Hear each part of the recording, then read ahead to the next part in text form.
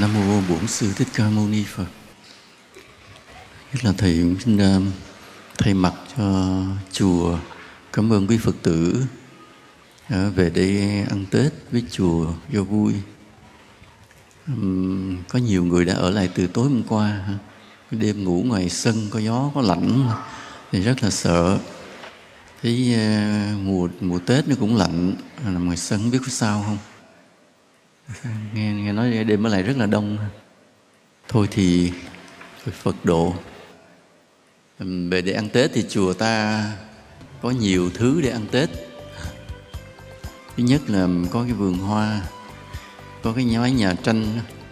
Hồi xưa nghèo lắm ở nhà tranh, còn giờ giàu lắm mới có cái nhà tranh đó để trưng. Cái thứ hai là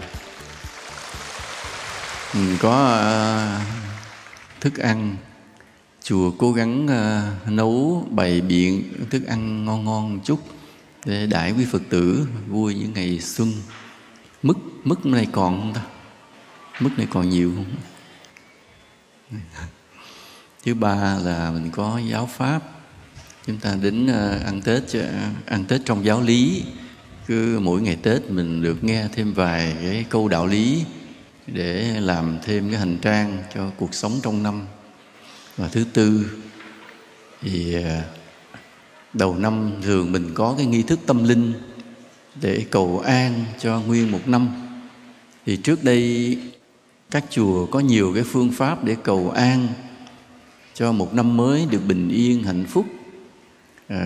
Có nhiều cách, có khi chùa tụng dược sư rồi gì đó, có thậm chí có chùa đã tiếp nhận cái phương pháp của thầy bói đưa vô là cái cúng sao giải hạn đủ cách. Nhưng vừa rồi Giáo hội Phật giáo Việt Nam đã ra cái lệnh là cấm cúng sao, vì càng lúc nó càng đi quá trớn, nó phản cảm nên cấm. Thì chùa ta năm nay thì có tổ chức cái lễ thỉnh thánh độ mệnh để làm cái vị thánh mà bảo hộ cho mình trong một năm nay. Cái vị thánh đó thường là những vị A-la-hán, những bậc có thật trong lịch sử Phật giáo, những vị đệ tử xuất sắc của Đức Phật đã đắc đạo, có thần thông cao siêu, có trí tuệ từ bi phi thường. Nên ta dựa vào cái lịch sử kinh điển của Đạo Phật để ta chọn ra 60 vị thánh làm những vị thánh bảo hộ cho chúng ta trong một năm mới. Thì thay cho cái cúng sao nó rất là lệch lạc, mê tín và bất hợp lý. Còn cái công hạnh của các vị A-la-hán phi thường thì thật là siêu xuất. Chỉ cần chúng ta có cái lòng kính ngưỡng các ngài, chắp tay xá lạy các ngài một lần là chúng ta đã được phước vô lượng. Công hạnh của các vị A-la-hán thật là phi thường. Nên sau này một lát nữa, sau cái thời Pháp, trước giờ ăn cơm trưa, chúng ta lên chánh điện, chúng ta khấn Phật, rồi chúng ta bốc thăm, thò tay vào cái thùng bốc thăm xem mình rút ra mình được cái vị thánh nào bảo hộ trong năm nay. Rồi chúng ta đến cái bàn thư ký đó để thỉnh cái vị đó về mà lễ bái, lấy cái hình và lấy cái công hạnh của vị đó về lễ bái, nhận vị đó làm vị thánh bảo hộ của mình trong một năm. Và hãy tin một điều, ta lễ bái một vị A-la-hán rồi thì phước ta rất là lớn. Quanh năm lễ bái rồi thì ví dụ năm nay đáng lẽ mình gặp những chuyện xui rủi thì thầy bảo đảm rằng các ngài gia hộ chúng ta sẽ vượt qua những tai họa. Nó sẽ xảy đến chứ không phải là không, nhưng rồi vượt qua được. Còn nếu mà ta không có phải là những cái tai họa thì tự nhiên năm nay mình có nhiều cái việc phát đạt, may mắn, bất ngờ. Đó là do cái công đức mà lễ bái một vị A-la-hán phi thường. Chứ thường ta hay đi lễ cái đền này, cái miếu kia, ở cái xóm nọ nghe đồn không à. Nói bà chúa, là ông hoàng. Nhưng thực sự những vị đó không phải là những bậc thánh phi thường, không phải là những bậc A-la-hán xuất thế cao siêu, mà chỉ do tin đồn nào đó rồi ta đến ta lễ lại. Thực ra phước không được bao nhiêu, mà nhiều khi cũng chẳng có phước. Rồi cái sự cúng quải đôi khi chỉ là một cái trò. Ví dụ con heo đem vô cúng, thì họ lò ra ngõ sau đem ra đằng kia bán lại, cái mình lại mua con heo đã cúng đó, mình đem mua bán lại. Con heo đi vòng vòng hết một cái mùa cúng nó chạy vòng mấy ngàn vòng, và tiền thì mình cứ đổ vào đó. Mà cái người bán heo á, bán con heo quay á, với cái người mà chủ đền đó, quản lý đền, nó là một cái tập đoàn ăn rơ với nhau, nên gọi là lừa thần lừa thánh hay là mua thần bán thánh. Chúng ta là những người bị lừa đảo. Thực sự nó không có cái tăng cái giá trị đạo đức và cái công đức cho ta. Còn khi ta lễ bái một bậc A-la-hán có những công hạnh phi thường, thì trước hết tâm hồn ta được chuyển hóa, đạo đức ta tăng lên. Và thứ hai, công đức ta được chuyển hóa, ta thực sự có những may mắn trong cuộc đời của mình. Vì ý nghĩa đó cho nên là Thầy đã tổ chức để cho Phật tử thỉnh cái thánh độ mệnh, là một vị thánh bảo hộ cho mình trong một năm. Và nói tại sao phải một năm mà không suốt đời? Tại nhiều khi sợ qua năm mới mình thỉnh vị khác cho nó vui vui thì thôi, chứ suốt đời cũng được, không sao. Cái ý nghĩa nên năm nay ta lên chùa ăn Tết gồm 4 điều như vậy. Một là có hoa, 2 là có thức ăn, 3 là có giáo lý, và 4 là ta sẽ thỉnh một vị thánh độ mệnh cho mình trong năm mới như vậy nha. Thì cái đề tài giáo lý, đạo lý hôm nay ta nói với nhau là vô thường là tiêu cực hay là tích cực. Ta đến với đạo Phật thì ta thường được nghe giảng dạy rất nhiều về cái đạo lý vô thường, tức là mọi chuyện trên đời rồi phải thay đổi. Cái điều đó là cái giáo lý hết sức là căn bản. Cái căn bản thứ nhất của đạo Phật là luật nhân quả. Gieo nhân gì gặt quả nấy là cái thứ nhất. Cái thứ hai là tất cả đều vô thường. Đến với đạo Phật phải hiểu hai cái đạo lý này. Cái đạo lý nhân quả thì tùy trình độ của ta mà Phật sẽ dạy cho ta theo cái mức độ thấp hay là cao. Ví dụ như ta là một người sơ cơ, ít có trí tuệ, suy nghĩ đơn giản, thì ta sẽ được học cái luật nhân quả cũng đơn giản. Gieo nhân gì gặt quả nấy. Mình làm hại ai, làm cho ai đau khổ, thì cuộc đời mình thế nào cũng gặp những chuyện đau khổ, xui rủi.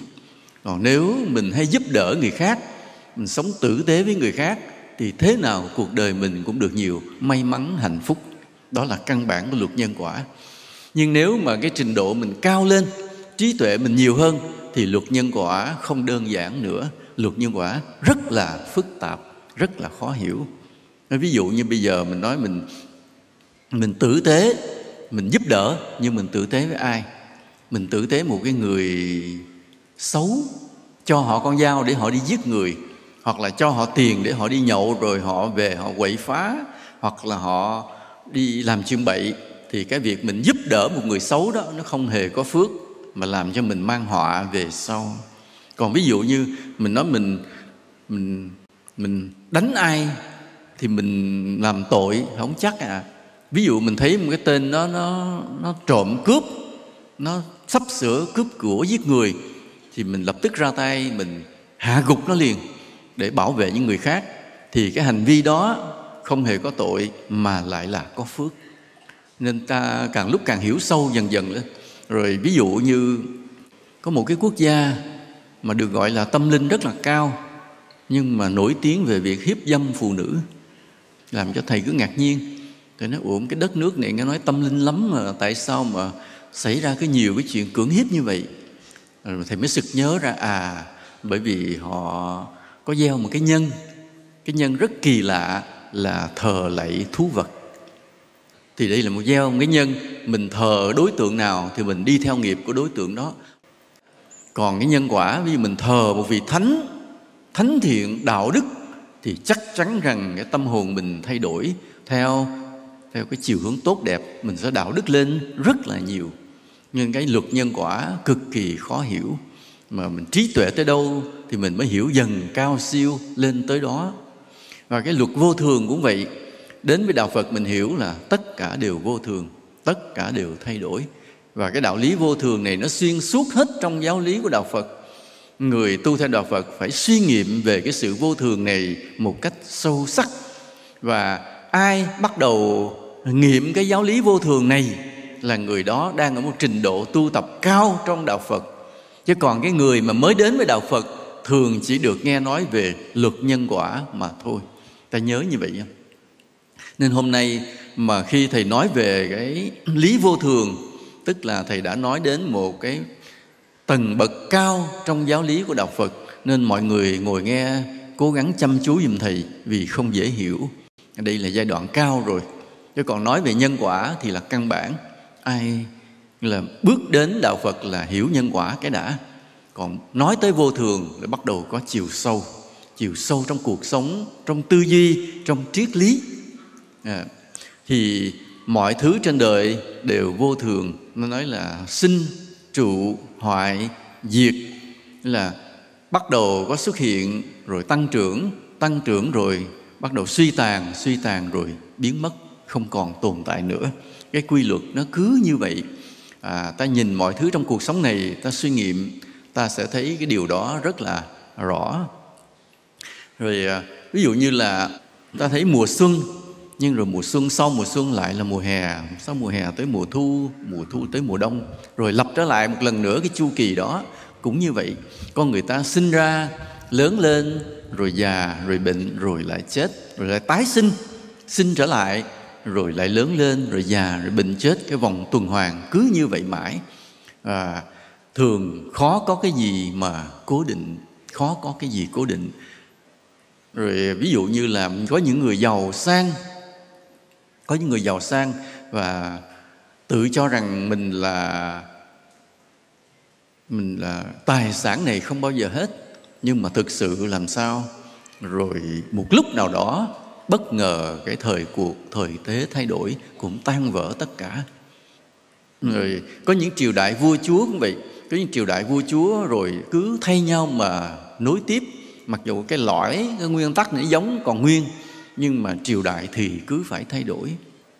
Rồi mọi điều chúng ta quan sát trong cuộc sống này như vậy. Rồi có những cái mà người ta cứ muốn giữ cho nó bền lâu, nhưng mà cái quy luật vô thường tàn nhẫn cũng lần lần xua đi, quét đi tất cả. Ta có cái gì ta muốn bền lâu. Ví dụ như khi đôi lứa lớn lên theo cái nghiệp, bắt đầu ta gặp cái người nào đó ta thương, và cái ta cứ nghĩ rằng, cứ mong muốn cái tình yêu này là bất diệt, là bền bỉ. Nhưng mà thật sự thì sao? Rồi vô thường cuốn đi tất cả. Cuốn đi cái gì? Có thương gì thương, có nợ gì nợ, rồi già chết cũng cướp đi, cũng gây ra cuộc ly tan. Có khi người chết sớm, người chết muộn, rồi cũng xa nhau. Hoặc là ngay trong cái tình cảm đã bị thay đổi. Thấy vậy, gặp người khác có cái gì đó nặng nợ hơn, bỗng nhiên thay lòng đổi dạ. Cuộc sống này là sự thay đổi, là sự thay đổi. Và tại sao Đức Phật buộc ta phải nghiệm cái sự thay đổi đó vậy? Nghĩa là cái người đệ tử Phật với một người không biết tu nó khác nhau ở chỗ này. Cái người không biết tu thì đau khổ vì sự thay đổi đó. Còn người đệ tử Phật thì chấp nhận sự thay đổi đó, bình thản trước sự thay đổi đó. Đây, hai cái này khác nhau, chỉ vậy thôi. Nên hôm nay khi mà Thầy nói về cái đạo lý vô thường này, thì đây là một tầm cao của giáo lý đạo Phật. Và nói như vậy để chúng ta tu tập, bước vào cái giai đoạn tu tập thật sự của đạo Phật là suy nghiệm mọi thứ vô thường và thản nhiên chấp nhận nó. Thản nhiên chấp nhận nó. Đây là cái thái độ biết tu. Cái thản nhiên chấp nhận của nó có giải quyết được vấn đề gì không? Ban đầu ta thấy giống như cũng không giải quyết được vấn đề gì, chỉ làm cho ta bớt đau khổ mà thôi. Nhưng khi ta tu tập lâu, suy nghiệm lâu ở đạo lý vô thường này, thì tự nhiên tâm linh ta từ từ khai mở. Đây là điều rất là lạ. Chứ ban đầu cũng thấy như chưa có gì lạ. Ví dụ bây giờ vậy, bà vợ về bà thú nhận với ông chồng, nói em không thể giấu anh mãi, Thật ra em đã ngoại tình, và bây giờ em đã có con với người khác, có cấn thai với người khác. Thì với cái người mà bình thường, ông chồng mà nghe cái câu chuyện đó rồi nổi điên lên liền, gia đình tan vỡ, rồi mọi chuyện sau đó rất nhiều việc xảy ra, ly hôn, tan vỡ, cãi cọ, có khi giết chóc nhau nữa không chừng. Nhưng mà gặp ngay cái ông chồng này, ổng lại là đệ tử Đức Phật, từ lâu ổng đã thuần thành tu tập, ổng đã chiêm nghiệm cái đạo lý vô thường này rất là lâu.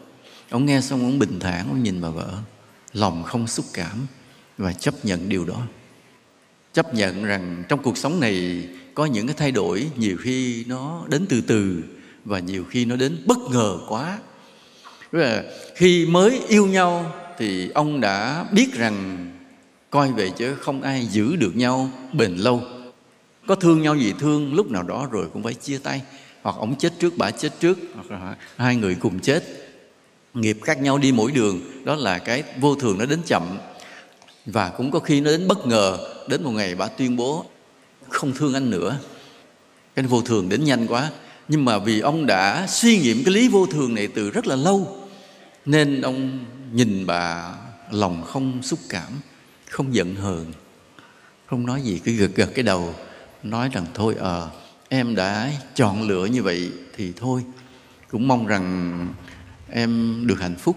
Bà vợ rất ngạc nhiên, thấy chưa từng thấy trên đời có một người nào mà máu lạnh như vậy. Mà thực sự không phải ông máu lạnh, mà chỉ bởi vì ông đã thấm nhuần được đạo lý, và ông nghĩ rằng mọi chuyện là nghiệp, là duyên, hết nợ hết duyên với nhau thì tự nhiên chia tay. Và ông hiểu cái lý đó rất là sâu sắc, nên ông đón nhận điều đó. Người ta nhìn vào thấy như ông là một người bị thất bại trong tình cảm, trong hôn nhân, vợ mình giữ không nổi, thằng nào nó cuỗm mất tiêu. Nhưng mà không ngờ ông là người thấm nhuần đạo lý, nên ông cực kỳ bình thản, xem chấp nhận điều đó, nói thôi em đã chọn lựa thì xử lý làm sao cho êm thấm, cho mấy đứa con nó đừng sốc. Mọi người nhìn vào cũng không có gì, họ gièm pha đàm tiếu, cứ từ từ rồi xử lý không sao, cứ bình tĩnh, đừng có lo lắng. Nó đang có bầu mà lo lắng nữa thì nó ảnh hưởng tới sức khỏe. Nghĩa là chỉ có ông Thánh mới nói câu đó. Thấy vợ có bầu người khác mà nói câu đó thì đúng là chỉ có ông Thánh trên đời này. Nói đang có bầu thôi, đừng để ảnh hưởng sức khỏe, cứ bình tĩnh từ từ xử lý. Rồi thôi, từ từ hai vợ chồng bàn nhau dần dần để mà xử lý cho nó êm xuôi. Rồi sau đó ông lên chùa Phật quán đi tu, ví dụ vậy. Cái câu chuyện nó có thể là end up, là kết thúc như vậy, đúng không? Nhưng mà ngoài cái thái độ mà chấp nhận cái sự thật phũ phàng, ngỡ ngàng, cái sự thay đổi đột ngột, người này còn phải có cái gì nữa? Tâm từ bi. Tâm từ bi, không ghét ai được, không ghét ai được. Nên lúc nào đó ta cũng sẽ nói về cái lòng từ bi trong cái cuộc sống mà muôn hình vạn trạng này, trong những sự thay đổi bất ngờ này, và trong những cái bội bạc của con người, của thời đại, của thế giới này, trong những cái điều bất ngờ, khổ đau, ti tiện, ác độc của con người, làm sao mà mình vẫn giữ được cái lòng từ bi. Đó là một đạo lý khác hơn ngày hôm nay. Hôm nay ta chỉ nói về cái đạo lý vô thường thôi. Thì cái thái độ ông chồng như vậy, ta thấy có cái gì lợi? Cái lợi thứ nhất là sao? Ổng không đau khổ, phải không ạ? Ổng không đau khổ, rồi cái hay đó. Chứ còn nếu ta không chấp nhận cái vô thường, ta điên lên, đầu tiên ta đau khổ cái đó. Người mà thiệt thòi đầu tiên là mình chứ là ai đâu. Nhưng đây cũng không, bình thản. Nên ổng không đau khổ, tức là có một chúng sinh đã không đau khổ. Cái thứ hai là gì? Sau đó ổng nhờ cái bình tĩnh không đau khổ đó, ổng không làm bậy và ổng xử lý gia đình êm thấm. Và nhiều người khác cũng không đau khổ theo, nhờ cách xử lý khéo léo, nhẹ nhàng như vậy. Nên ta thấy là đó là cái phước của ổng không tạo nghiệp. Nhờ cái ổng bình thản chấp nhận, ổng không tạo nghiệp. Chứ nếu lúc đó ổng giận lên, ổng cầm dao, ổng đâm bả một cái, chết 2 mạng người liền. Rồi sau đó ổng đi tù, những đứa con kia đau khổ, không học, không hành, bơ vơ, gia đình tan vỡ. Là nghiệp chồng thêm nghiệp, đau khổ chồng theo đau khổ, tội chồng theo tội. Còn đây nhờ ổng bình tĩnh một cái, không có chuyện gì xảy ra, ổng giữ mọi thứ bình yên, hạnh phúc, mọi bình thản là từ từ xử lý. Và cái đứa bé trong kia nó không bị xáo trộn. Đó là cái người mà ta chấp nhận được cái vô thường, ta trở nên cao thượng mà ta không ngờ. Và trong cái chấp nhận vô thường đó, ta cao thượng đó, bỗng nhiên ta không tạo nghiệp, ta không tạo thêm nghiệp, mà có khi ta đang tạo phước. Đáng lẽ phải đổ vỡ, đáng lẽ phải đau khổ, đáng lẽ phải nhiều người khổ sở theo, nhưng không, tất cả đều được giữ lại, bình tĩnh lại. Do cái gì? Ta chấp nhận vô thường, chấp nhận sự thay đổi. Cái hay là như vậy. Nên mấy người đệ tử Phật mà suy nghiệm cái lý vô thường thôi, thực sự thấy không có gì, ta cũng không xử lý gì, nói là có gì hay đâu, thì bà vợ cũng ngoại tình mất tiêu rồi, thì không có xử lý gì cả. Không, coi vậy chứ rất nhiều việc đã được xử lý rồi, phải không ạ? Rất nhiều việc đã được xử lý ngay lúc đó rồi. Chứ nếu ông không chấp nhận vô thường, bữa đó cái nhà khi cháy mất rồi. Nhưng nay ông chấp nhận vô thường, mọi chuyện rất bình yên. Chúng ta cũng vậy. Nếu chúng ta đối diện với cái sự vô thường, ta suy nghiệm cái đạo lý vô thường và chấp nhận nó, coi vậy chứ ta đi qua cuộc sống này, ta đã đi qua một cách bình yên, và vô tình không ngờ ta cũng đã tạo ra rất nhiều việc phước mà ta không biết. Cứ tưởng đời vô thường rồi ta chấp nhận thôi, nhưng đâu ngờ rằng là ta đã giữ được tâm bình yên, mà giữ được cuộc đời này cũng bình yên theo ta. Nên trong cái phương pháp tu tập của Đạo Phật còn có một cái gọi là quán thân này là vô thường. Đây là cái tu tập cốt lõi căn bản của người đệ tử Phật. Mỗi buổi tối, mỗi buổi khuya sớm, ta ngồi thiền, ta đều suy nghiệm về cái đạo lý vô thường nơi thân của mình. Cái thân này rồi sẽ già, rồi sẽ bệnh, rồi sẽ chết. Chết rồi chưa hết, tiếp tục bắt quán. Phật bắt ta quán tiếp sau cái chết là gì?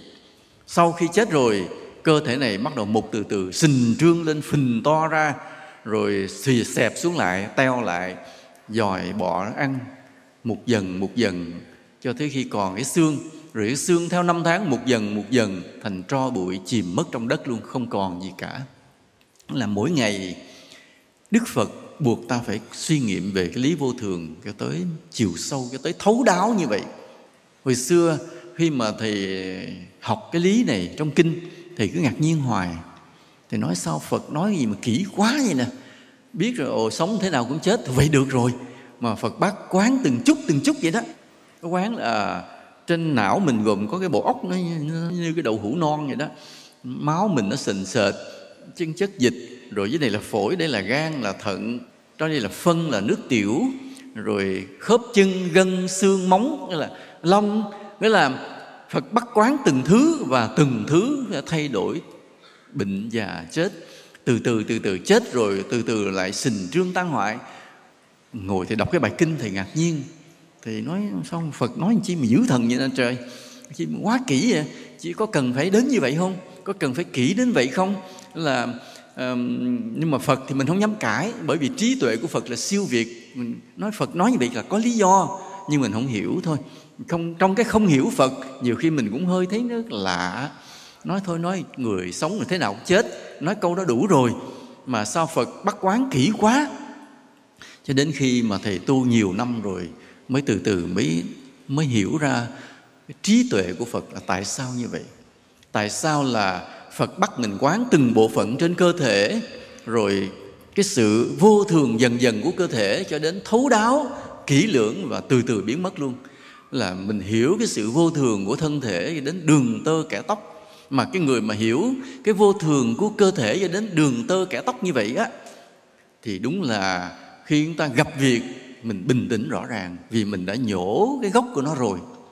Còn cái người mà không quán vô thường nơi cơ thể thấu đáo á, coi vậy chứ cái chấp thân của mình vẫn còn tồn tại nằm ở sâu bên trong. Ví dụ như thế này, ví dụ bây giờ ta nghe nói vô thường, người sống nay chết mai, mình hiểu như vậy thôi, ai cũng hiểu và quán sơ sơ như vậy thôi, thì lạ một điều là thẳm sâu trong tiềm thức của mình, cái chấp thân vẫn còn tồn tại. Đụng chuyện một cái cực kỳ đau khổ. Ví dụ như một cô gái vậy, nào giờ rất xinh đẹp, một hôm bất ngờ soi gương thấy có xuất hiện một vết nám ở trên má, nám đen đen. Ở đây có ai bị chưa? Có không? Có phải không? Và lúc đó tâm trạng làm sao? Cực kỳ đau khổ, lật đật là bao nhiêu thuốc thang, mua đủ thứ sức bôi phết che đậy làm sao hết. Nên là nếu không xử lý được nữa là đeo mặt nạ đi ra đường luôn, vì không thể cho người ta thấy cái vết đen trên má mình được. Tại vì nào giờ mình cũng là người xinh đẹp, thấy không? Và lúc đó ta mới thấy tâm mình bất an. Chính vì lý do gì? Vì lý do ta quán vô thường để thân không kỹ, đụng một cái là ta đau khổ liền. Còn nếu một cái người quán vô thường kỹ rồi xuất hiện cái vết đen, nói cái gương mặt đã tới lúc nó thay đổi, thì tới lúc nó nám thì kệ nó. Cứ quan trọng là gì? Giữ cái lòng mình sao cho đạo đức, cho thanh tịnh. Còn mặt nó cứ phải đen. Hoặc là có người bỗng nhiên đi ngang qua cái gương, nó phát hiện mình hơi phình ra một chút, lật đật nhảy lên cái cân, nó đã lên 3 cân. Ôi ôi, đau khổ đủ thứ trơn chuyện.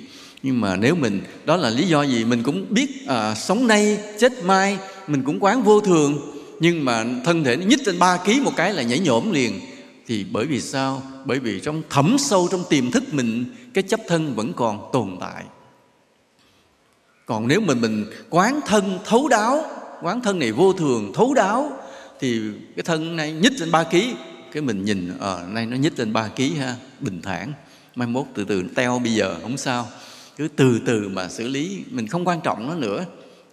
Rồi ví dụ bây giờ mình bên đây nghe cái tim nó suy yếu, mình chỉ mong là có sức khỏe lao động làm phước thôi. Chứ còn tim suy yếu kệ nó, đã tới lúc nó yếu rồi, đã tới lúc nó như vậy rồi, mình chấp nhận cái điều đó, không đau khổ. Cái quan trọng là không đau khổ. Còn ví dụ mình thấy tim yếu, mình lo, chính cái lo đó làm cho tim sao? Yếu hơn nữa. Cũng vậy, cái mặt mà nám, mình lo, nó nám hơn nữa. Còn mình chấp nhận nó, coi chừng qua vài bữa nó tan. Nên thử. Nên bữa nào mặt nám, không thèm sức thuốc, chỉ quán thân nó vô thường nha. Vậy mà nó hết nám. Nếu mình quán nó vô thường mà nó cũng không hết nám, lên đây thầy bắt đền, thầy xử lý cho nha. Thầy lấy dao cạo ra hết nám liền. Hoặc là vậy, tự nhiên hôm nay con béo phì, rồi con lo lắng, càng lo thì càng béo phì. Bác sĩ đã nói như vậy, càng lo lắng thì càng béo phì. Nên đừng lo, cứ thanh thản, nhặt rác, trồng cây, làm phước, ngồi thiền, lễ Phật, vậy nó teo trở lại liền, đẹp trở lại liền nha. Vì chính cái không lo, tự nhiên ta xử lý được nhiều vấn đề rất là khéo léo. Mà tại sao mình lo? Vì mình chấp thân. Tại sao mình chấp thân? Vì mỗi ngày mình quán thân vô thường không kỹ, không thấu đáo. Nên cái triết lý về vô thường, cái đạo lý về vô thường là một tầm cao của sự tu tập mà mỗi ngày người đệ tử Phật của ta phải chiêm nghiệm rất là sâu sắc, đừng bao giờ bỏ qua. Phải nhìn mọi chuyện, biết trên đời là vô thường. Khi ta được là đã nghĩ đến lúc nó mất, nhớ như vậy. Khi ta có, đã nghĩ đến lúc nó không. Thái độ như vậy. Ví dụ bây giờ có một người nào đó vừa trúng số, là trúng số được 10 tỷ đồng. Có cái số nào 10 tỷ mà thầy cũng không bao giờ mua, chả biết. Có, chắc có việc lót gì đó hả? Ví dụ mình vừa cầm 10 tỷ đồng trong tay thì đã nghĩ tới cái ngày chẳng còn đồng nào. Đã nghĩ tới ngày đó. Nhưng mà có ai chịu nghĩ tới lúc không còn đồng nào không? Không. Vừa có 10 tỷ một cái, mình làm chuyện gì? Đi mua vàng giấu liền. Đến chi? Nó sẽ tồn tại mãi mãi. Nhưng nó có tồn tại mãi mãi không? Nghiệp mà nó tới một cái rồi thì có bao nhiêu vàng cũng phải đào lên mà đem bán. Thậm chí không đủ, phải đi vay mượn thêm nếu nghiệp nó tới rồi. Nên cái là ngay khi ta có đã thấy lúc nó không. Ngay khi ta được đã thấy trước lúc nó mất. Cái trí tuệ chính là ta đã thấy lúc nó mất. Còn cái người vừa có, nghĩ mình có hoài, thì trong đạo Phật gọi là người vô minh. Mà vô minh là gì? Thì mình nói cho đơn giản là ngu, nói vậy. Nên là ta vừa có và nghĩ ta sẽ có hoài, đó là người vô minh. Mà nói cho nó nôm na, dễ hiểu, ngu. Khi vậy thế nên khi vậy hai người làm đám cưới, và họ gì đó thề sợ, thề trời sợ luôn vậy đó. Thề cái là trăng sao có rơi rụng, mà có núi có mòn, sông này có cạn đi, thì ta vẫn yêu nhau mãi mãi. thì cái người đó là người gì? Khi được mà cứ nghĩ nó còn hoài thì đó là người gì? Đó, ngu phải không? Mình nói ngu thì người ta sẽ giận. Chứ mình vô đám cưới mà mình nói ồ, cô dâu chú rể ngu quá à, cứ tưởng có nhau hoài, thì người ta làm sao? Người ta sẽ xử lý thô bạo vô mặt mình. Thầy không có dùng chữ là giọng vô mặt mình một cái, mà thầy nói chữ văn chương chữ nghĩa. Nếu mình nói cô dâu chú rể này cứ tưởng còn hoài là ngu quá, người ta sẽ xử lý thô bạo vào gương mặt đẹp đẽ của mình nha. Nó vậy, nói cho nó văn chương chút, rồi nói thẳng là người ta giọng mặt mình cái. Nên trên đời này ngay khi được đã thấy lúc nó mất, đó là người trí tuệ. Ngay khi được đã thấy lúc nó mất, đó là trí tuệ. Nhưng mà ngộ một cái, lúc này luật nhân quả nó chen vào. Lúc này luật nhân quả bắt đầu nó chen vào nơi cái ý nghĩ của ta. Ví dụ thế này, ví dụ như cái người đó vừa mới xây được căn nhà đẹp, và họ xây rất là tâm huyết, rất là kỹ lưỡng. Thì khi ta xây được căn nhà đẹp như vậy, thường cái người chủ nhà sẽ có hai loại ý nghĩ. Một loại ý nghĩ là căn nhà này là của tôi và sẽ bền vững rất là lâu, tôi sẽ ở đây rất là lâu. Đó là người loại gì? Loại gì? Mấy người nói ngu nha, tôi cũng có nói ngu người đó, mà ngu thiệt như vậy. Cái loại người thứ hai, khi mà xây xong bước vào căn nhà mới đã nghĩ rằng nó là vô thường, coi vậy chứ không ở với mình mãi mãi. Hai cái loại ý nghĩ như vậy. Thì ở đây ta chọn ý nghĩ nào? Đa phần ta chọn là căn nhà này tôi xây ra tôi sẽ ở rất là lâu bền với nó. Đa phần ta hay nghĩ như vậy. Lúc này luật nhân quả nó chen vô liền. Cái người nào mà nghĩ rằng mình sẽ ở với căn nhà này lâu thường mau bán nhà, sẽ dễ bán nhà. Đó là thật. Tại có một lần thầy mua một căn nhà để làm cái công ty. Đừng nói thầy giàu nha, không chạy vậy, hay mượn tùm lum mà. Mua căn nhà để làm công ty. Khi thầy bước vô căn nhà thì mới phát hiện ra một điều thế này, là cái bà chủ nhà, bà không đứng tên nhưng giao cho người em trai đứng tên. Vừa nghe em trai này là người chuyên môn về thầu xây dựng.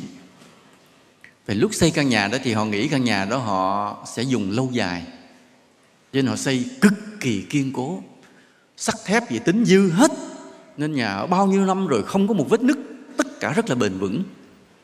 Lúc đó thầy mới suy nghĩ một điều, lúc họ xây họ sẽ nghĩ rằng căn nhà này mãi mãi là của họ, nhưng vừa xây xong một cái kêu bán liền, vì lúc đó khủng hoảng cái sự sản việc làm ăn gì biết, mà quá chừng nếu không bán được là chết đói luôn, không có gì để sống luôn. Có căn nhà thôi mà không có gì để ăn, khiếp như vậy nên phải lật đật mà bán.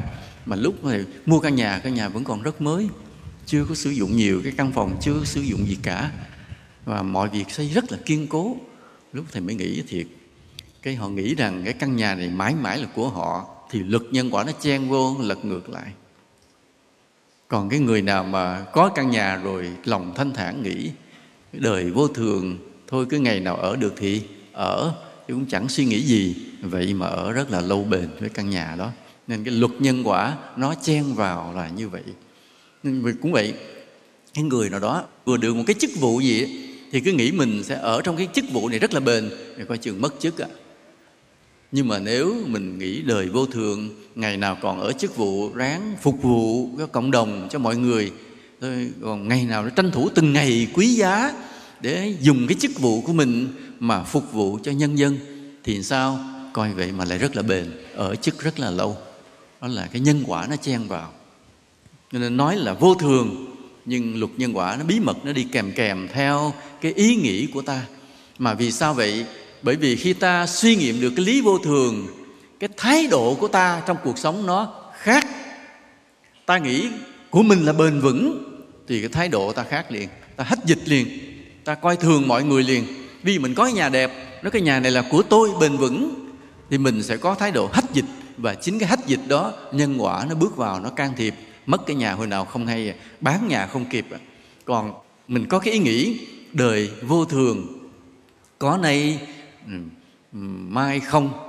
Cái nhà này không biết mình còn ở được bao lâu thì thôi, có cái nhà chứ, nhưng mà đối với mọi người vẫn sao? Vẫn khiêm tốn, vẫn tôn trọng.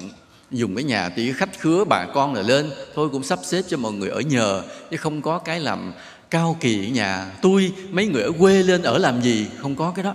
Nghĩ đời vô thường, nhà này có phải của mình mãi đâu. Vậy mà cái nhà có ở hoài. Cái luật nhân quả can thiệp vô liền, làm cho người đó giữ được cái nhà mãi. Nên cái thái độ mà ta suy nghiệm về vô thường là một đạo đức cao, một triết lý cao, một sự tu tập cao. Mà nhân quả nó can thiệp bước vô liền, làm cho ta làm sao? Ta có đạo đức, ta có thái độ sống rất là tốt, vậy mà ta có phước. Còn cái người mà không nghiệm ra được cái lý vô thường, cứ tưởng cái gì là có với mình mãi mãi, vậy chứ làm sao? Mất rất là nhanh, vô thường nó sẽ đến rất là nhanh. Sư phụ thấy nhiều người vừa nghe Pháp vừa đeo khẩu trang, rất là gương mẫu. Vì sợ dịch virus corona, sợ thì vừa nói vừa sản xuất virus corona, cho nên tai nghe, nhưng mà sợ virus từ nơi thị phát ra, rất là hay. Lấy đạo lý thôi chứ không lấy virus, rất là hay.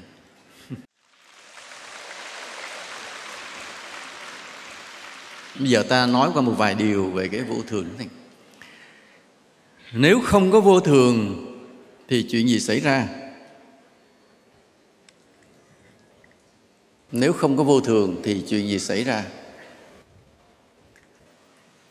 Thứ nhất là có những loại rác mà không phân hủy được, là rác nhựa. Bây giờ là gì? Là nỗi khốn khổ của cả cái hành tinh này. Rác nhựa tràn ngập trên mặt đất và trôi xuống đại dương, giết không biết bao nhiêu loài cá ở dưới. Thế giới bây giờ khủng hoảng vì rác nhựa, và nói lần cái số lượng rác nhựa nhiều hơn cá. Giờ nó có những cái rác nhựa nó tấp lại bằng cả một hòn đảo, trôi bồng bềnh và phá hủy hết các hệ sinh thái, làm cho rất nhiều sinh vật biển không sống được vì rác nhựa. Và con người ăn các loại động vật đó bị nhiễm rác nhựa vào trong máu mình. Khi mình bị nhiễm rác nhựa, cái hạt vi nhựa vào trong máu lên trên não mình rồi, thì mình có cái lối ứng xử cũng nhựa, rất dễ bị ung thư. Và cái rác đó do mình tạo ra, và rác nó không phân hủy, nó không chịu vô thường, nó rất lâu vô thường, làm cho thế giới này khốn khổ luôn. Trong cái bộ phim chiến tranh du hành ở các vì sao, có một cái bộ phim là cái đoàn du hành đó khi bay qua một cái ngôi sao, nó bị ngôi sao bắt lại, vì cái công nghệ của họ rất là giỏi, bay gần họ là khống chế ngôi sao, họ đưa lại vào quỹ đạo của họ, họ không cho bay qua luôn, không cho bay qua mất, họ giữ lại quỹ đạo của cái hành tinh của họ. Và để làm gì? Để họ gửi một cái công chúa của họ lên trên đó. Đến chi vậy? Thì nguyên cái phi hành đoàn nó bị khống chế hết, bị nhốt hết, và họ theo dõi cái hành vi của cô công chúa đó qua màn ảnh camera. Tại vì camera họ theo dõi được hết cái khoang tàu của họ, cả cái con tàu của họ theo dõi. Tất cả phi hành đoàn bị nhốt lại vào một phòng, còn lại toàn bộ cái phi thuyền nó trống hết. Thì ở dưới cái hành tinh nó gửi công chúa bay lên theo cái công nghệ là chuyển từ xa. Và họ theo dõi cô công chúa lên gì? Họ cứ nghĩ là cái người con gái lên là tính chiếm phi thuyền của họ, phá hoại gì đó. Họ rất là sợ, nhưng họ bị khống chế hoàn toàn, không làm gì được, là do cái công nghệ kỹ thuật của cái hành tinh nó cao quá. Rồi họ chỉ tất cả ngồi yên lặng trong phòng để theo dõi qua cái màn hình, coi cái cô công chúa ở dưới hành tinh nó bay lên đi làm gì. Thì thấy cô múa mà, cô đi vòng vòng, cô múa, cô hát, cô sung sướng, không làm gì hết trơn. Cái họ nói ủa, họ giữ cái phi thuyền của mình lại, nhốt cả cái phi hành đoàn vào trong phòng, gửi nguyên một cái người nữ lên đây. Thì cô này có đi hết phòng này qua phòng kia, có múa dập dìu. Thấy thầy múa đẹp không? Đó thầy cũng múa đại khái vậy thôi. Rồi sau đâu một vài ngày rồi cái họ thả cho đi, họ lấy cô công chúa trở xuống lại, họ thả cho đi. Thì sau đó mấy cái câu trả lời là thế này: vì nơi cái hành tinh đó họ tạo ra được một loại thuốc giúp cho con người không có vô thường. Nghĩa là sao? Sống hoài không chết, chỉ có đẻ mà không có chôn. Thì lúc đó cái hành tinh đó làm sao? Không có đất để ở, cứ sinh thêm mà không ai chết hết, không còn đất để ở. Và người ta cứ ở chen nhau như thế này, chen nhau thế này, rất khó tìm được một khoảng không gian mà hơi rộng rộng để con người có thể vùng vẫy tay chân được. Vì nó chật quá nhiều năm rồi, không ai chết cả. Bây giờ không lẽ giết người ta, không lẽ giết bớt, cứ phải chịu, và cứ mỗi ngày cứ đẻ thêm, càng ngày càng chật. Và chỉ có mình cô công chúa là được cái diễm phúc là họ chụp cái phi thuyền nó lại cho cổ lên, để cổ được hưởng một cái không gian rộng rãi trong cái phi thuyền, đi tới đi lui, múa hát mình thoải mái. Nhưng mà cũng không ở lâu, không bỏ hành tinh được, phải đưa xuống lại với cái thế giới chật chội đó. Họ cực kỳ đau khổ vì quá chật. Lúc đó ta mới thấy không chết là một tai họa cho thế giới này. Nếu mình sống hoài và mình không chết là một tai họa cho thế giới này. Cho nên là mẹ ơi, hãy yên lành, hãy yên lòng ra đi là vậy đó. Cứ từ từ cứ phải chết. Và việc ra đi của mình là mình nhường lại một cái chỗ trống cho thế giới này, cho người khác. Nên cái việc mình chết cũng là một cái hy sinh, một cái điều cao cả. Nên đừng có sợ chết nha. Chết cũng là một điều cao thượng. Khi ta sinh ra trên cuộc đời này, ta cũng đem đến cho cha mẹ mình, cho cuộc đời mình những niềm hy vọng. Mới đẻ đứa con, ai cũng hy vọng đứa con mình sau này sẽ giỏi, sẽ giàu, sẽ vinh quang. Ai đó cũng là niềm vui. Nhưng mà khi ta chết đi, ta cứ nghĩ là chết là đau khổ. Không, ta nhường lại một cái không gian cho người khác. Chứ còn một cái hành tinh mà không ai chết hết lại trở thành khủng hoảng một lần nữa, giống như rác nhựa, nó không phân hủy cả cái hành tinh mình, khủng hoảng luôn. Nên lâu lâu mà thầy nghe đọc cái tin nhà bác học vừa tìm ra một loại gen để sống lâu, thầy rất là rầu. Sau khi họ nghiên cứu con vật gì, họ tìm thấy cái gen đó mà nếu cấy được vô người thì con người sẽ sống được tới 500 tuổi. Thầy nghe thì rất là đau khổ. Người đau khổ đầu tiên là thầy. Tại vì sao? Nó đi ngược lại cái vô thường. Thế giới này cực kỳ khủng hoảng liền. Nên ta chấp nhận cái vô thường và phải thấy rằng cái vô thường sinh lão bệnh tử đúng là mất mát, là đau khổ, nhưng mà cũng là gì? Cũng là một cái sự sinh hóa bình thường cho thế giới. Chứ còn nếu mà sinh lão bệnh rồi không tử, bệnh nó nằm bệnh hoài, uống thuốc hết bán nhà luôn, cứ uống thuốc bệnh hoài mà không bao giờ chịu chết, thì ta nghĩ chuyện gì xảy ra? Nếu nhà mình có ông bố mình rất yêu thương, ông già thì đúng không, từ ông bệnh mình phải chăm, rồi ông không chịu chết, chuyện gì xảy ra? Rất nhiều người đến hỏi thầy về điều đó. Nói thưa thầy, mẹ con bây giờ là sống thực vật, mà cả nhà con ai nấy đuối sức hết. Mấy anh con ở nước ngoài về không thể ở đây mãi, phải đi về còn làm ăn, còn gia đình bên đó. Ở hoài bên đó mất việc là bên đó mất nhà liền, mà không thể chờ mãi. Mà mẹ con đã nằm 10 năm rồi, xin thầy cho ý kiến. Ý nói thầy có đồng ý thì rút hơi thở, và như vậy đổ cái việc mà giết mẹ là ai? Thầy nói rút đi con, rồi là nó đó ông thầy nha. Sau đó họ sẽ đăng lên Facebook, thầy tôi đã giết mẹ tôi. Nó là chết liền. Mà nếu mà thầy không đồng ý, họ cứ để hoài và họ cũng rất đau khổ. Lúc đó là quý Phật tử tính làm sao? Mình biết rằng họ muốn mẹ chết rồi, bởi vì không chết không được. Bệnh, sinh lão bệnh, mà bệnh nằm ngang nó không chịu tử là nỗi đau khổ cho cả cái thế giới này. Cho nên ai sinh lão bệnh xong làm ơn tử giùm cái cho nó đúng luật vô thường cho người sống đỡ đau khổ. Và một cái nhà khoa học thông minh là gì? Là mở cánh cửa cho cái sự thay đổi nó vận hành. Đừng có đứng yên. Vì cái đứng yên nào cũng đưa đến bế tắc cả. Nói như vậy là tất cả đều phải thay đổi? Không. Có những điều tuyệt đối không được thay đổi, và có những điều phải thay đổi. Ví dụ như cái điều tuyệt đối không được thay đổi là gì? Lòng từ bi. Chúng ta phải có lòng từ bi, và cái lòng từ bi đó là tuyệt đối không được thay đổi, phải mang theo hết kiếp này sang kiếp khác. Cái lòng tôn kính Phật thì có chết thì chết không bao giờ được thay đổi. Đó là những điều không được thay đổi. Hoặc là cái tình yêu nước cũng là điều không được thay đổi. và có thể thăng hoa thôi. Ví dụ ngày nào đó cả cái thế giới này biến thành một quốc gia duy nhất, thì đó cũng là gì? Cũng là một tình yêu nước, và cũng có nghĩa là yêu cả nhân loại. Còn khi mà thế giới vẫn còn nhiều quốc gia thì nước ai nấy yêu, phải không ạ? Nước mình yêu và giữ gìn cái đất nước này bình yên. Đó là đạo lý không được thay đổi. Chứ không nói là thầy đã dạy con luật vô thường, cái gì cũng phải thay đổi, cho nên ngày hôm qua con yêu nước, ngày hôm nay con phản quốc là đúng quy luật. Như vậy có đúng không ạ? Sai, không phải nha. Có những điều không được thay đổi, như cái lòng hiếu kính với cha mẹ không bao giờ được thay đổi. Cái đạo lý đó xã hội dù có tiến bộ, đi qua giai đoạn này, qua giai đoạn kia, nhưng mà lòng hiếu kính đối với cha mẹ không được thay đổi. Là có những điều là như vậy. Rồi cái thiền định trong Phật Pháp là những điều tuyệt đối không được thay đổi. Vậy thôi, có những điều vậy. Còn những cái vô thường trong những cái hiện tượng là nó cứ phải để cho nó đi. Chúng ta thấy vậy. Như hôm nay mình xài cái điện thoại này, đâu qua 5-6 ra điện thoại đời mới, là buộc sao? Buộc mình cũng phải nâng cấp điện thoại mình lên. Chi vậy? Xài nó tiện hơn, nó đỡ những cái kẹt, nó đỡ những cái bế tắc hơn. Vậy thôi.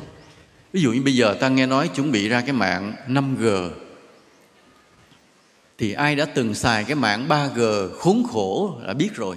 Mình tải một cái chương trình, tải một cái ảnh, tải một cái đoạn bài nhạc rất là lâu, rất là vất vả. Qua tới 4G, bài nhạc mình tải trong 3 giây, 1, 2, 3, xong bài nhạc. Xong bài nhạc 5 MB liền. Nhưng mà tới cái mạng 5G thì làm gì? Mạng 5G thì một người ở rất xa có thể điều khiển mọi thứ trong nhà mình được hết, không có độ trễ. Bấm một cái là ở nhà mình điều khiển liền. Bấm một cái cửa mở, đóng cái cửa đóng liền. Nước sôi, tưới cây, quét dọn, bật đèn, sưởi ấm, lau quét, ở nhà mình điều khiển được hết. Và ví dụ cái người ở xa họ vẫn điều khiển được cái nhà máy của mình. Lúc đó nó sẽ giảm tình trạng kẹt xe. Vì cái người ta không cần cái công nhân nhân viên phải tới công ty đi làm nữa, mỗi buổi sáng không cần nữa, anh vô ngồi nhà anh.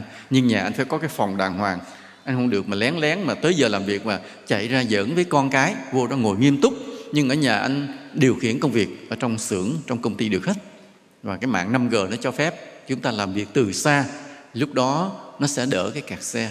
Còn bây giờ ta cứ phải tới sở, mỗi buổi sáng chen chúc nhau đi, rất là vất vả. Giờ không cần. Thậm chí nó làm cái lớp học không cần phải tập trung học sinh, nhưng mà không học sinh nào được vắng mặt.